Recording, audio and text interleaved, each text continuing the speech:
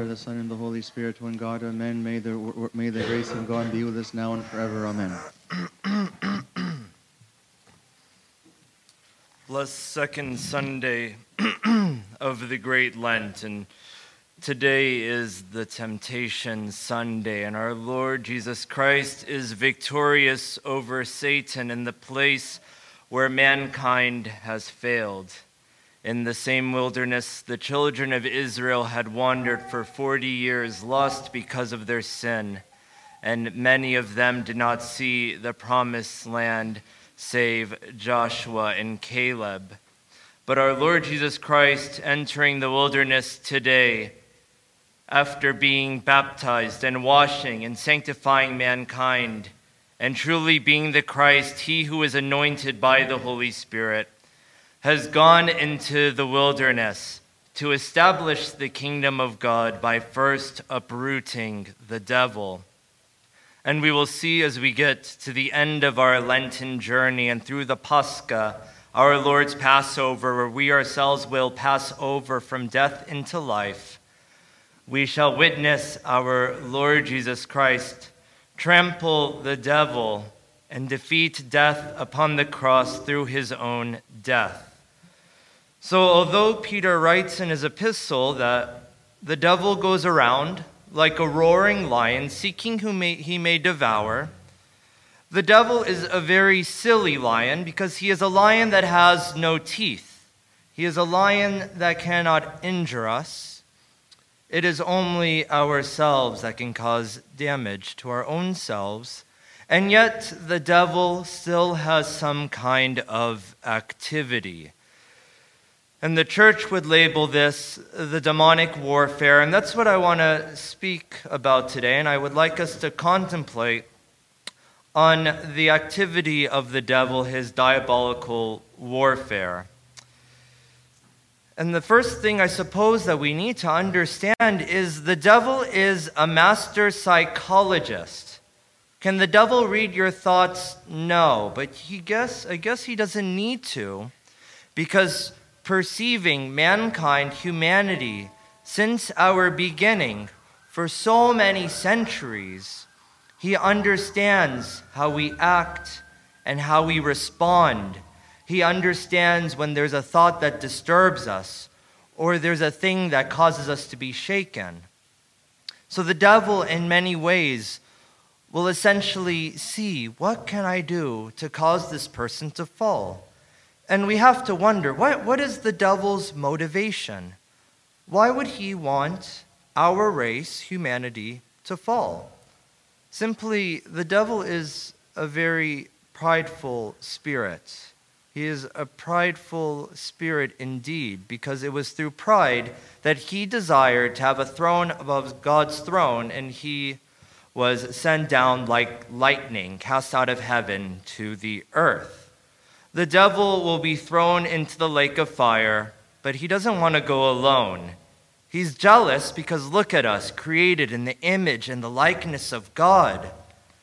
We are partakers of the divine nature. We are called to a chosen priesthood. That is awesome. The devil does not like that. So then what he wants to do is to bring us all down with him.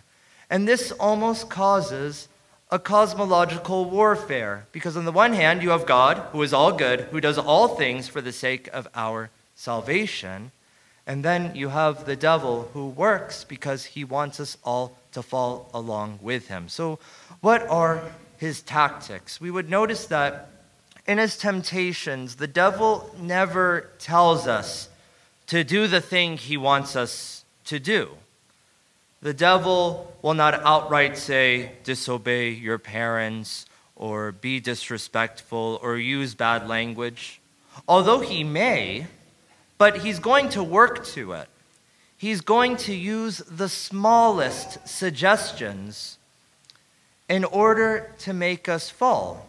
So maybe he won't tell me not to listen to my parents, but maybe he'll say, you know what?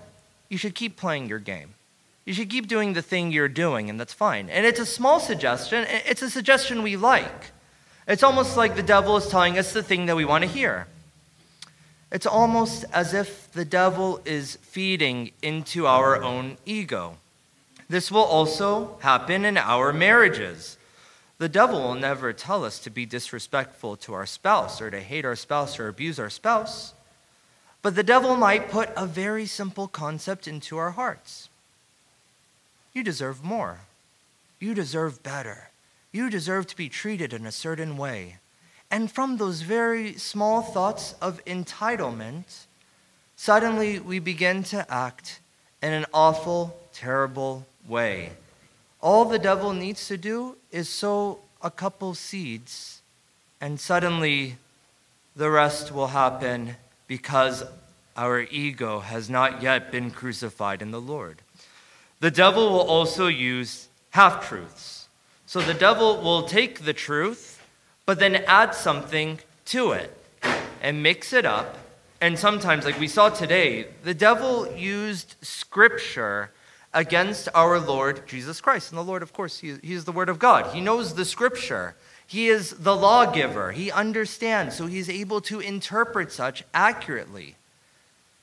And that must mean we are very thankful for the church, because the church gives us accurate teaching and accurate doctrine to understand the Scripture in such a way that the devil can't pervert it and use it against us. And yet, so many of the heresies and misunderstandings and problems, even when it comes to morality and virtue, it is distorted simply because we don't recall the Scripture correctly, or we don't have a proper understanding of what the church teaches regarding the Holy Scripture.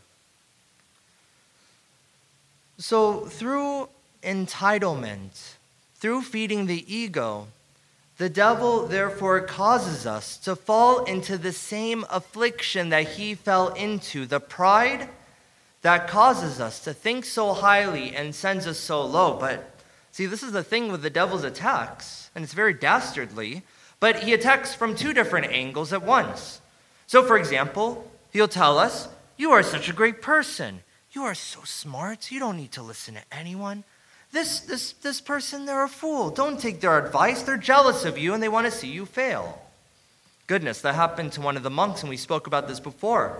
A monk who did nothing but pray, and the devil appeared to him as the Lord Jesus Christ and told him, your prayers are so good. Keep praying. You don't need to read the Bible. Just keep praying. And he kept praying. And when he saw the other monks going and listening to John the Short and Macarius and the other Abbas, he was filled with pride. He told them, what are you doing listening to these teachers? These are heretics. You should listen to me.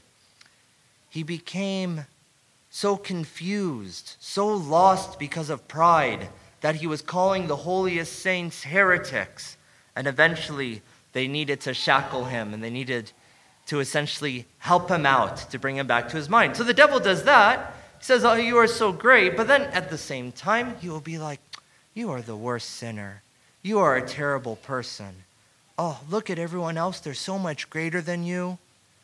And suddenly he begins to sow thoughts of depression and sadness. The sinful kind. I guess we would call this despondency, but a sinful kind of sadness. Or even covetousness. Look at this person's thing. It's so great. Don't you want that thing? And then he'll tell you, you should go get this thing because that thing will make you great. Whatever it is. Whatever it is. The devil will constantly attack us, so we're never content. And the devil will also use those around us. If I'm not reading my scripture or understanding the words of God, how will I have a standard by which to select and choose friends? There was a certain monk, and his father, and the monk, his monastic father, would make baskets. And this monk would go and he would sell the baskets at the marketplace. He saw a very pretty girl, and his thoughts are all over the place. What do I do about this pretty girl? She's so lovely. Oh, I don't know. I'm called to a life of celibacy. I made these vows. I don't know what to do. If I go tell my father, he's going to stop making the baskets. I don't know what to do. So he doesn't go to his father, but he goes to another holy monk. It's fine. He went to a spiritual guide. He confessed his thoughts to him. And the guide told him, when this thing happens, You need to pray to God to deliver you. And he taught him a prayer for the Lord to deliver him. Cry out to God that he may save you from your temptation. So he goes back to the marketplace with a newfound confidence. And when he sees the pretty girl, he begins to pray. Maybe he quotes the Psalm, says, Lord, may you turn away my eyes from vanity. And he asks God, please deliver me from this. And with so much prayer and so much motivation, he's no longer tempted by her. So the devil gives up, right? No, he doesn't give up. The devil will now, because it's warfare, like Paul describes in Ephesians chapter 6, it's a demonic warfare. So he switches the tactic, and now he attacks the woman. So now the woman goes up to the monk, and I don't know if the monk, he dropped his guard or he got confidence, but she goes and she says, I want to buy all your inventory. He's like, wow, okay, but I need you to deliver it. So inventory and delivery. Okay, makes sense. So he goes and he carries the basket, and he takes it over to the woman's house. And when, can you go place it over there? Yeah, okay, no problem. Puts it down. And as he's putting it down, she locks the door and throws herself upon the monk. And the monk is completely surprised and doesn't know what to do. And he begins praying to God, Lord, deliver me. And he doesn't know what to, and then suddenly, in the middle of his prayer, he finds himself somehow on the path to the monastery. There is demonic warfare, and it is very violent. And if the devil can't convince us to fall, he will try to convince those around us. But there's something very important here. Two things, I guess. The monk got guidance, and the monk had hope. So what is the guidance?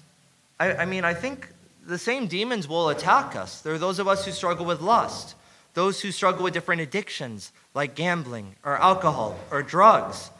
Some of us suffer because of the music we listen to, and we begin to repeat the lyrics, and it causes us to bring our mind down. We suffer with sadness or other sins, and because we have the same warfare against us, we then need to go to our spiritual guide and can ask for his advice. How can I defeat this warfare? And he can give us so many words and wisdom. Abba Moses, he was struggling with the same thing. Abba Moses tried to spend his night in prayer, but he could not. He kept being disturbed by evil thoughts. So he goes finally to his spiritual father, Abba Isidore, and it's like, Father, I don't know what to do. I'm trying to pray, but I have evil thoughts. This is a monk we're talking about. A monk is struggling with the evil thoughts, and he has to walk over to his father's cell and talk to him. And the father says, Abba Moses, I'm very happy that you came to speak to me. In fact, I encourage you, the rest of the night, every time you are struggling in your prayer, because I know you're trying to spend the night in prayer, come back to my cell and let's talk. Abba Moses did take him up on his offer. He came that night 11 times. 11 different times throughout the night, coming to his father. Why? Because Abba Moses decided tonight, I will engage in the warfare against the devil, and I will do this through the help of my Abba. And remember that. We saw the Lord here go into the wilderness. When we engage in this warfare, so you might have noticed this in the beginning of the fast. When we started to fast, the devil suddenly also becomes engaged in the warfare. For example, like what Abba Shenouda wrote, when the bells at the monastery ring because it is the time of prayer, yes, it wakes up the monks, but it also wakes up the devils. Now, our Lord gave us a template to fight the devils. He gave us the Holy Scripture. And what is, I guess, the utility of the Holy Scripture when fighting the devil? The devil is the antithesis and the enemy of truth. And look in society today. He hates truth. He hates that you can define a man and a woman and can distinguish the two. He hates that we can identify life and hold life as sacred. He will distort the truth through half-truths, like we said, but he'll also distort virtue. The devil loves compassion, believe it or not. The devil loves different feelings of goodness when he can twist them to become selfishness. He likes the idea of caring for another person when caring for another person would bolster ourselves. And we think that's contradictory. What does that mean? That's not care at all. You're right, that's not care. It's kind of like when the Lord says to go to the brother looking for the speck in his eye when we have a plank in our own eye. You should be concerned for everyone else. Look at these people. You ought to do X, Y, Z. And we become so concerned, and we suddenly become extreme, and suddenly we fall into judgment. Suddenly we fall into looking at everyone else, and we no longer look towards ourselves. The devil loves this. I guess I'll share one more thought and we'll conclude. I want to share one more thought. Once we were at the monastery, and one of the youth, he wanted to form his own prayers, and I guess he heard you're supposed to pray with the Psalms. So he asked the spiritual father, one of the monks there, you know, Father, I don't like to pray with the Psalms. I want to pray my own prayers. Well, why don't you like to pray with the Psalms? Well, I don't understand the words in the Psalms. I want my own prayer. I want my own expression. And the monk said, sure, maybe you do not understand the prayer of the Psalms, but the devil does. And the Psalms put fear into the hearts of the devils, and they are scattered. I encourage you, as you pray the Psalms and as you read the Bible, find different verses, one-liners if you would. If I'm struggling with lust and I look at Psalm 118 and I read and it says, turn away my eyes that I might not behold vanity. Oh, this is a good prayer. I'll underline it and I'll memorize it. And when I go to pray throughout my day, I'm going to recite that prayer. Or maybe I feel despondency towards mercy, and I read in the other Psalms and I see, O Lord, do not remember my iniquity, but according to your mercy, remember me and have compassion upon me. Oh, these are good prayers.